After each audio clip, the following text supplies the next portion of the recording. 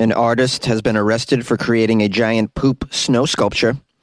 During a full moon, sharks pretty much turn into werewolves, and a drunk priest mistakenly slaughtered a human instead of a goat during a ceremony. These are the weird stories for Thursday on Weird AF News, the only daily weird news podcast hosted by Jonesy in Los Angeles, in a closet. Weird enough for you? I think so. A Russian artist is arrested for a giant poop snow sculpture. Yes, a Russian artist has been arrested for creating snow sculpture in the form of giant turd. Yes, it's a giant turd snow. All right, I apologize for this terrible Russian accent. I will stop it immediately. The artist was arrested for the giant poop turd sculpture near a burial site in St. Petersburg. Police say that artist Ivan Volkov has been criminally charged for desecrating the burial spot of the dead when he created this 5-meter-long sculpture of turd. The feces sculpture was in St. Petersburg's Field of Mars. The Field of Mars, M-A-R-S, like the planet. I've never heard of it, but turns out this is an important spot. The Field of Mars is where graves of those who died in the 1917 Russian Revolution are buried. So it's a sacred spot. I imagine he was arrested more so for the environment in which he put his turd sculpture rather than the turd sculpture itself. The artist Volkov, age 29, posted photos of his poop sculpture on Facebook and Instagram as well, commenting that he did not put any particular meaning into the work. The posts have been removed, and if he's convicted, he faces a fine or up to 5 years in jail. Yeah, you don't want to be one of these anti-establishment artists in Russia or China. They don't really tolerate such things, I'd imagine. The government really will put you in jail. This guy Volkov has been very prolific, creating some 30 snow paintings or snow sculptures in recent years, including one honoring doctors that treated COVID cases. I have no idea what this poop is a symbol for.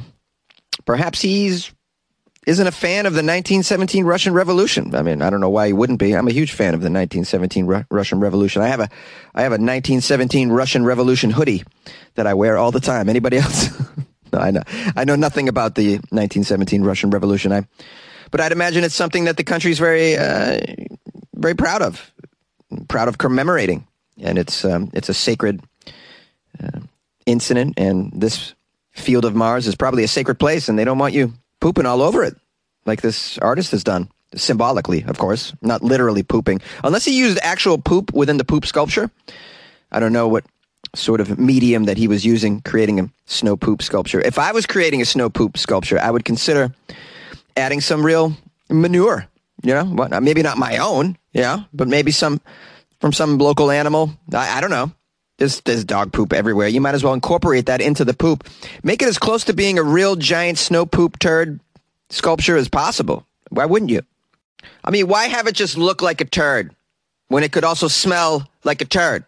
That's real art, man. That's real art that shows dedication.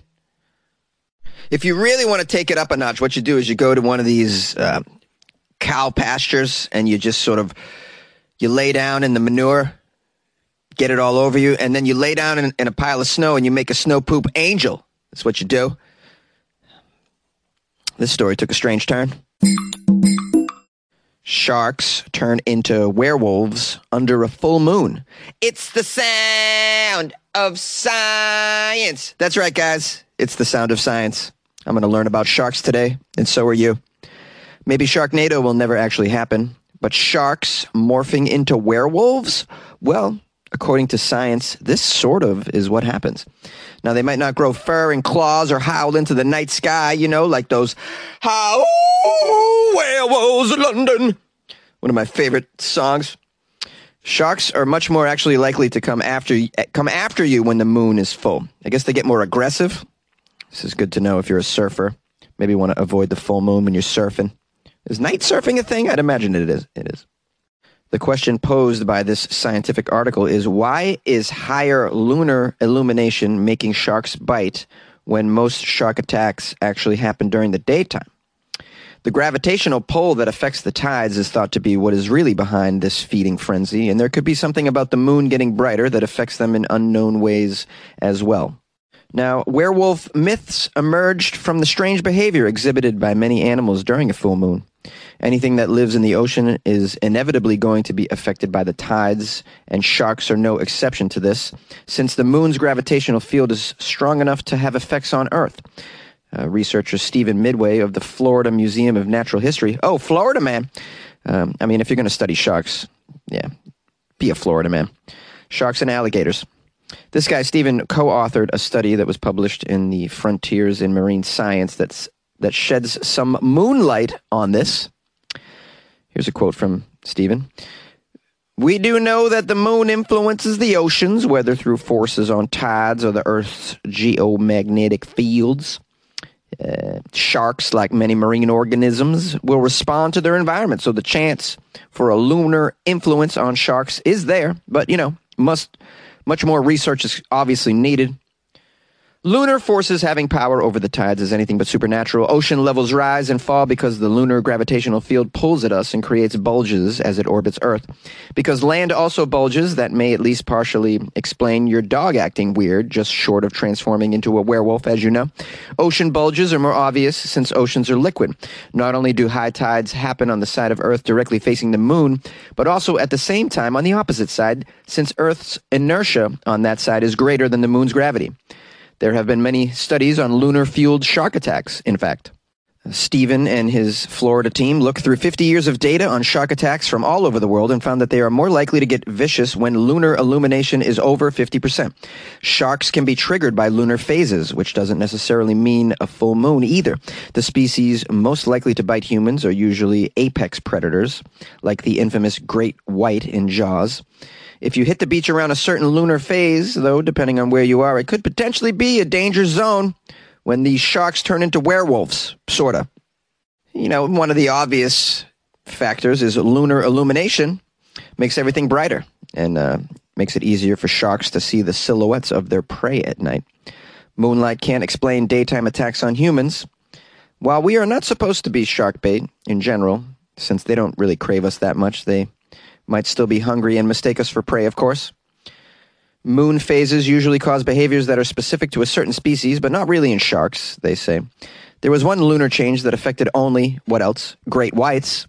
It says here, attacks by the great whites are most common in Australia, South Africa, and the west coast of the U.S.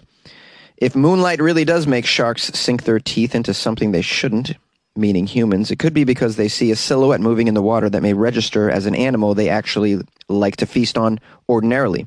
They just don't lunge if they smell blood, it says. Here's another quote from Stephen. Because many sharks are similar to each other when compared to other fishes, it is also plausible that many or all sharks could have common responses to these moon effects.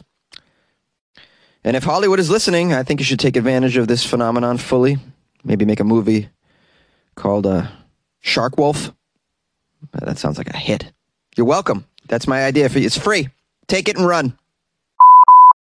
A drunk priest mistakenly slaughtered a human being instead of a goat.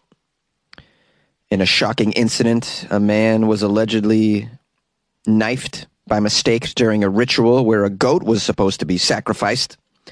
This incident was reported at a village festival in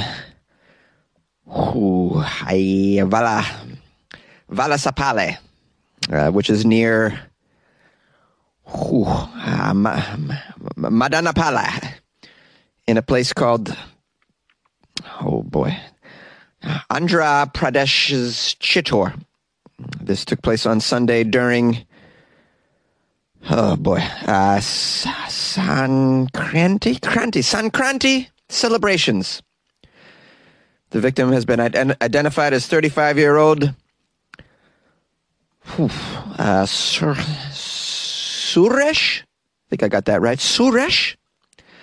This Suresh, the victim in the story, was holding the goat, which was meant for sacrifice, when this tragedy took place. However, the priest, who was apparently inebriated, not exactly the kind of quality in a priest that you want, some alcoholic priest, that is going to get totally, as we say in Boston, shit-faced right before using a very sharp object to sacrifice an animal in front of others. You want your priest that's going to slice up an animal or even a human to be sober, I'd imagine. The priest ended up stabbing the throat of Suresh instead of the goat. Come on, man. This is terrible. Turns out Suresh is married, had 2 children. This is a big-time tragedy. Ah, so sad. Now, it turns out that this sacrifice happened as part of an animal festival called Kanuma. Kanuma is also known as... yikes. It's a tough one. Pasuvula Panduga. Pasuvula Panduga? Which happens on the 3rd day of the... okay. Buckle up. Yikes. Sun. Happens on the 3rd day of the Sankranti in Andhra Pradesh. This festival is organized at the local... oh boy. Yalalama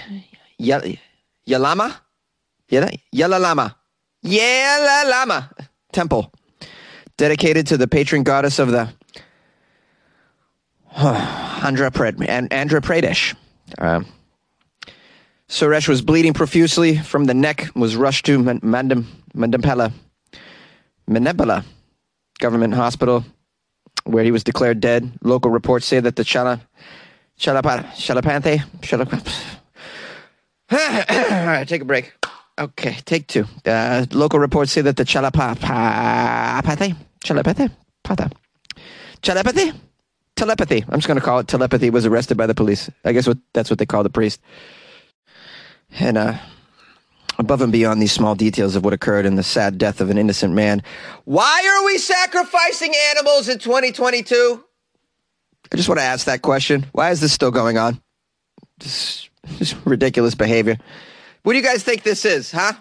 The Odyssey of Homer, where we got to sacrifice a ram before we can take our ship across the oceans to hopefully get home safely. And we all believe, well, if we sacrifice the right ram to the right god, nothing's going to happen to our ship. We'll arrive safely. Is this the kind of mindset that we're still carrying around in certain ideologies in 2022 in certain faraway places that have very difficult cities and places and temples and festivals to pronounce? Just like, why? I just don't get it anymore. Animal sacrifice for a ceremony. Yeah. Then again, I participated in some stupid ideological ceremonies as well, because I was raised Catholic. You got to go, at some point you go into some empty, dark box and you tell some guy behind a screen that you touched yourself, and then that person makes you go kneel down somewhere and recite these prayers because you touched yourself a few times when you were 14. Ridiculous. So I've participated in it, but now I'm an adult, and I know that some of this stuff is just not necessary. Like sacrificing a goat. I don't know. Goats are delicious, so okay. I suppose if you're going to all eat it afterward, that's all right. That's all right. I like goat. But does an innocent man got to die for it? I don't think so. I'm not ending this on a happy note, really. Well, sometimes the stories go this way, guys. I am yours, you are mine. This is weird news. You make it weird. Remember what was said. Any Crosby, Stills, and Nash fans out there? Oh, we're doing classic rock this week, right? We did some Zeppelin, doing Crosby, Stills, and Nash. Did I tell you the time I met Stephen Stills? I probably told you that.